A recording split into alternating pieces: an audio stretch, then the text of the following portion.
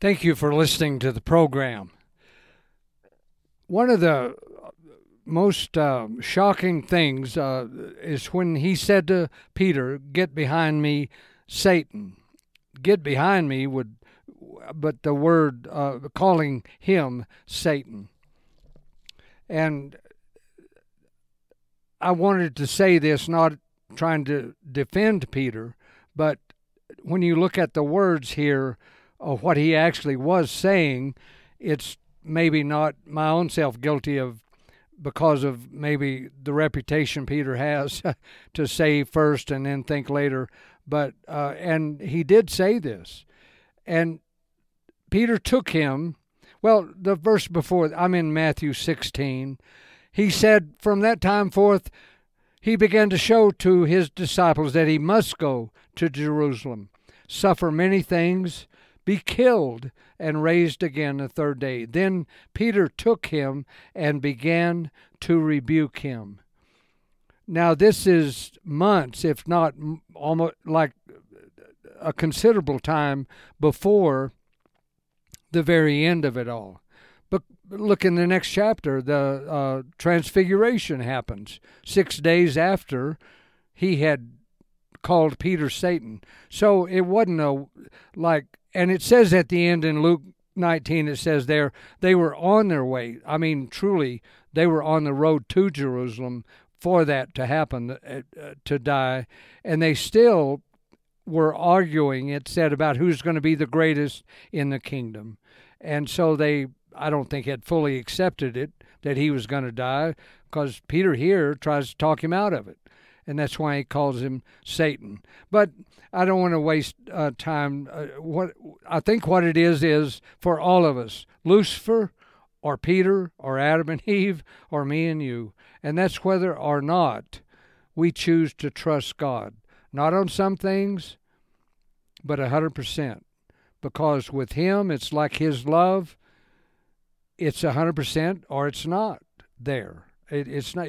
That's him. He's divine, and that's 100%.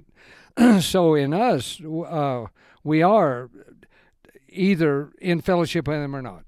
And Peter began to rebuke him.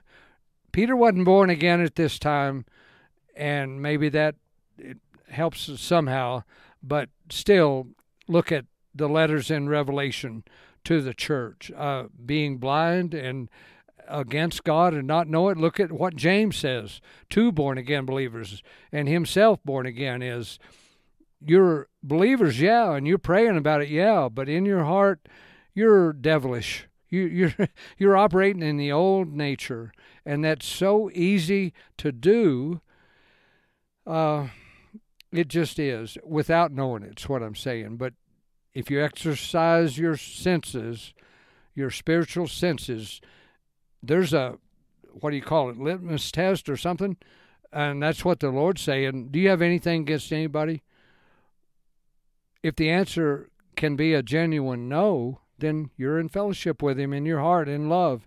And if you have to say what I said for 30 plus years, no, there's this one person or two or not or what or past, present, and future, all this stuff. No, I can't forgive everybody and not have any resentment at all towards anybody. And I've found that even if I thought I might be in that state of mind, I knew it wasn't what he was talking about, because that root of bitterness was still there. And a few years ago, all because of what he had compassion on me, the Spirit convicted me of what I should have known and did know. I don't know. It's hard to explain that. But you do wake up, and he says that in many places. Wake up. It's high time now to wake up. And here, I'm sure Peter woke up being called Satan. But he says to him, you savor not the things that be of God, but those things that be of men. And Peter, when it says he began to rebuke him, when you look at when this happened here, and then it would have happened and kept on, that's within the word began.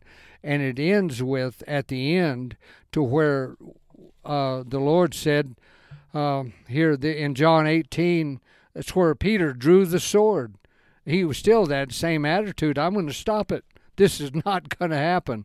And so he draws the sword, and the Lord said to him, put up your sword. The cup which my Father has given me, shall I not drink it? And so that's really what's behind when, like in the temptation over here that they didn't see, temptation in the wilderness when Satan came to tempt Christ himself.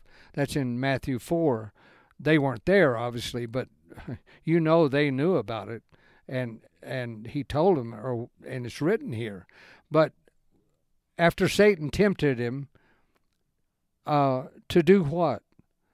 All it was just doubt your Father. You don't have to do what he said.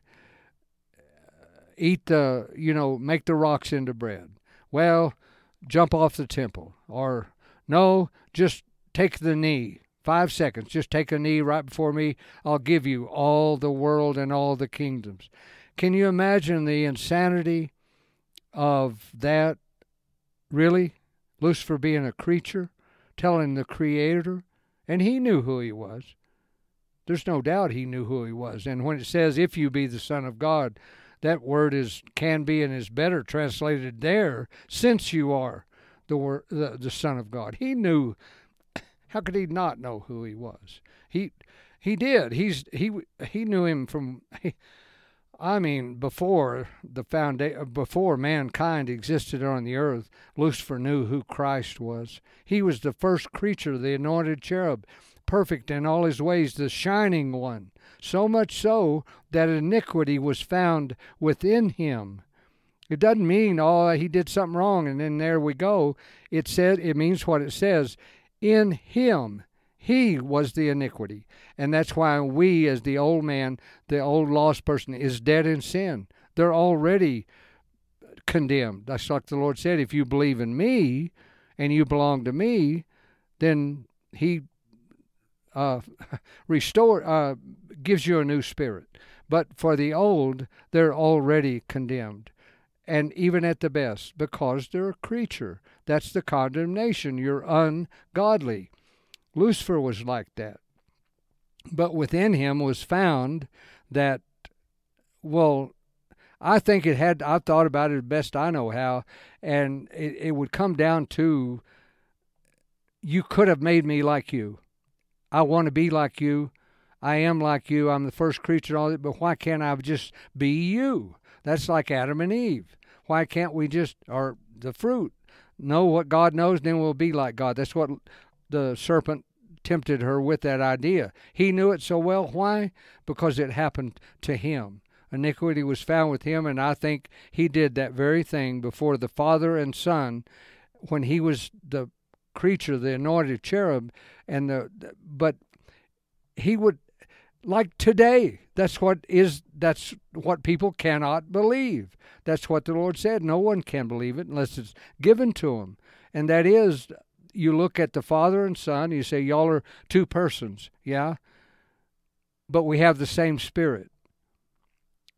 Well, you would say, yeah, but the Son there, and people say that, well, he had to come into being, right? Somewhere down the road. He hadn't always existed. No, he has. That is what I believe. That's what it teaches. That's what he said. He is I am. That means, that it can only mean that he's always existed. So you look at him, Lucifer looks and says, to him, like, he's not a creature. No, he's my son, but he's not a creature. He's always existed. We're two persons, but have the same spirit. And Lucifer would have had to say and know, but I have a different spirit. I'm me. I'm a creation. And he created me. The one you say is not a creature, how could you, as a creature looking at that, what would you think? You would, and see, that's the curse, as it were, of being a creature, is you're ungodly and you're a little God, and to give you that existence that he does cost him his spirit, and to give each one their spirit to be a little God, but he gave them the power of choice, And that's what he died to, was that, because God always makes the right choice. But when you give it to a little God, he's always going to make the wrong choice. And they did, and Lucifer did, Adam and Eve did, everybody does, because you are ungodly. And so for Lucifer to admit that, or for Eve or Adam, it's more than a little God wants to do. It's like a little child somehow, sometimes in a way, in that they at first, there's no problem, but there comes that day they question you, and actually they would say, I think I know more than you. And that's what Peter's doing here. I've already talked too much, I don't know, but where he says here, I'm not going to let it happen. But the words I wanted to bring out, I've usually people, I would think, is he's saying, look, I'm not going to let this happen. It ain't going to happen, and that's it. I forbid you to do this. And the word rebuke, he began to rebuke him. That word means ultimately to strictly demand and charge someone, like Paul's charged Timothy, or charged him with responsibility of staying there. The Lord charged Paul with the responsibility to be who he was and do what he did. So here, Peter is saying he does that in the end. This will not happen to you. And that's when he draws the sword as a final thing that shows still there he's feeling that way. But here when it says, be it far from you, it's kind of like I think the last program we were talking about gathering all things together in one, and being briefly comprehended was the same word. But here, be it far from you, is actually can be translated, be merciful, like Abraham with God. Well, what if there's just 9? Well, let me say one more thing, Lord. Don't, have patience. What if there's 7? What if there, what he went through with that. That's how Peter's saying, be merciful, O Lord. This shouldn't happen to you. You, of all people, be crucified like that? Have mercy. Be merciful, please, to yourself and to us. Be merciful, O God. This shouldn't happen. That's how it started. And then, but the rebuke word ends in a stronger way of, time it was all said and done, he drew the sword and said, I've waited till the last second. You're not going to stop it. You're going to let them take you. I'm going to step in front of you, draw the sword, and he meant to cut the guy's head off. He cut his ear off because the guy ducked his head, I would imagine what happened. And here, Peter is doing the same thing, is standing before him, in front of him, saying, I'm not going to let it happen. And that would have been over more than once. I'm confident it would have happened. He began to, and he talked about it. And so a year went by from that point that he didn't say anymore. No, not Peter. No, I mean, or any of them. It would have. It's like the little child thing where he took a little child and said, "Unless you're." That wasn't one time. He went to hundreds of villages, and did he not preach the same message? Yeah. Would he not have done the same things and used the same examples? Well, yeah. Why not? He would have. I think they would say, we got that, we saw that over and again. And Peter would say, I talked to him more than once, and he wouldn't listen to me. Peter had another idea, is just stay here, rule the world, forgive us of our sins, keep us from dying, and let's just put this other stuff on hold of you dying in order to make a way to live in us. And see, that's like Satan saying, all the world and all the kingdoms, I'll give them to you if you'll just worship. He was a creature made by the Lord himself. And so what kind of audacity, what kind of insanity is that? And so here, I'm not trying to criticize Peter, but I'm just saying he would have been the one to look back and say, I can't believe I ever did that. But he wasn't born again at this point. But even after you are born again, like I was saying, still you can not trust God, and that's what's all this is all about. And the Lord had made it clear to them, I have come to do this, and I will do it. And I said a time or two ago, and I didn't want to be confusing, but I said the Lord didn't want to die. No, he did want to die. He came to die, and he wanted to because his Father, that's what he wanted, and that's what the Lord wanted, because he loves us. And that was the only way to bring life into us, was for him to give his life for us. And so what I mean, and you know what, I probably worry about nothing, but yeah, he wanted to do that with all his heart. But did he want to just for the sake of it? No, not at all. No more than anyone else would want to die. But if it meant that your loved ones were saved, you would jump in front of the people and die gladly, wanting to. But just say, you hadn't got anything to do today, you want to die? Well, no, not really. Like a preacher, now I'll have to quit here, but he said, I'm not afraid to die. I just don't want it to be today. You know, and had a way with humor. But this is far from humorous here when he calls Peter Satan.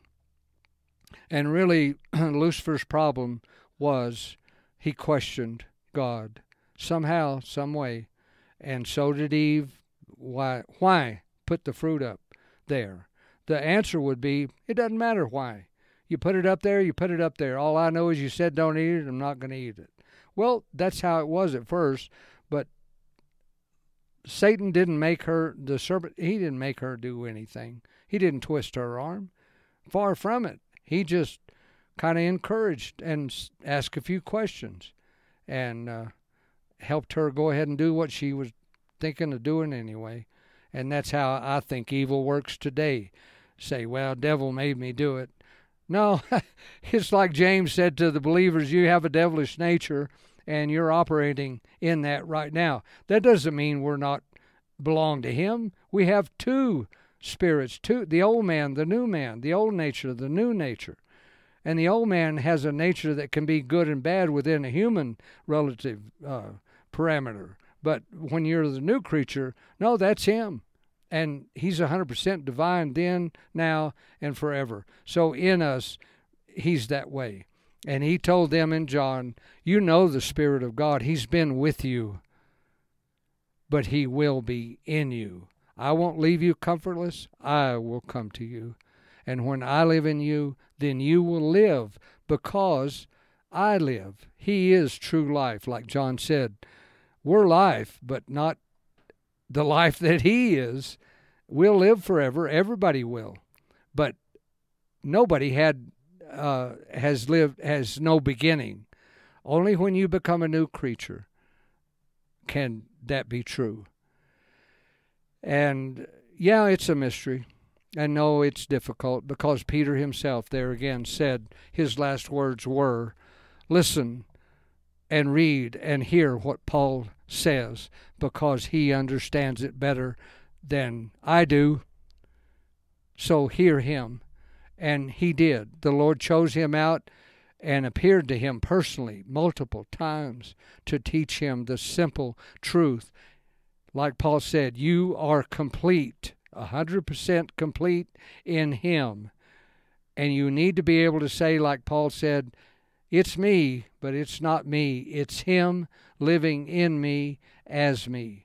And the only way that can happen, in my opinion, what he says, is that you simply have no unforgiveness towards anyone, no matter what. And I had more than one strong believer, in my opinion, say, well, that seems impossible. And I was one of those two. I said it for a long time. And he came to me and woke me up in my heart and said, like James says, you're called, one of us is wrong, either you or me, and that's where and that's really kind of Peter, at the end he would have said, I couldn't have been more wrong to stand before him and say, I'm not going to let this happen, and try to talk him into not doing it. And even pulling the sword and cutting the guy's ear. I'm sure after on down the road he would have said that was probably one of the most foolish things I ever did. And what he said to him here, he probably said, that's one of the most foolish things I ever said. I have said and done those kinds of things as a believer, and it's frightening. And that's what this brings out to me. That's why this is here. Happened 2,000 years ago. But it's here to me to show us, trust God in whatever that he says. And there's enough right here in Scripture for that. And I'm not talking about personal visions, and not that those don't happen, but there's enough right here, that what he says, I'll do this if you'll do that and believe. And so that's what this bottom line here is. If any man will come after me, you must crucify yourself. You cannot save your own life, your own self, and hold out on me. And, well, I don't know about having a heart that somebody can do anything to me and I have to forgive them. I used to think, well, I don't know, I can't do that. That's not even fair. But I knew he said to do that, and he means to do it.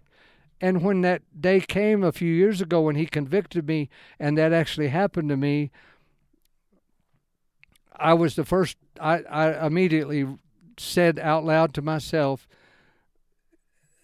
I haven't felt like this since I was first saved. It was still me, but it wasn't that me that had unforgiveness.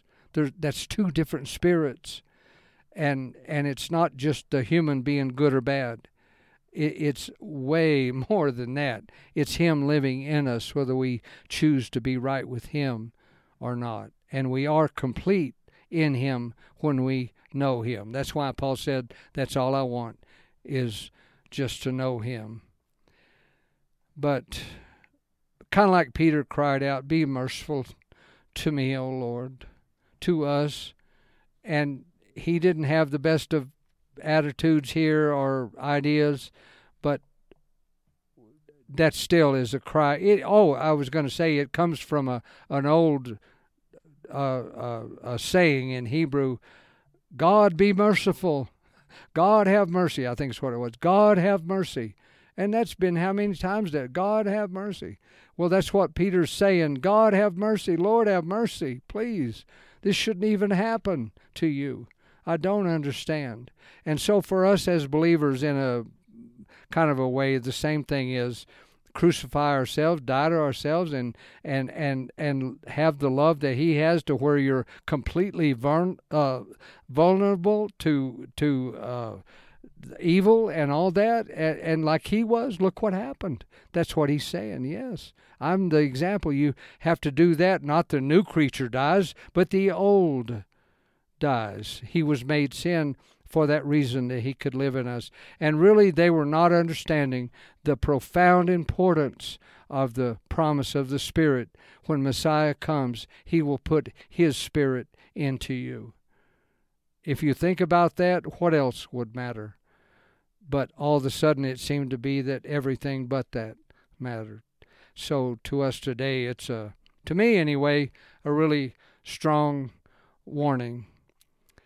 And that's my only excuse for going over time here, and I apologize for that. But thank you for listening to the program.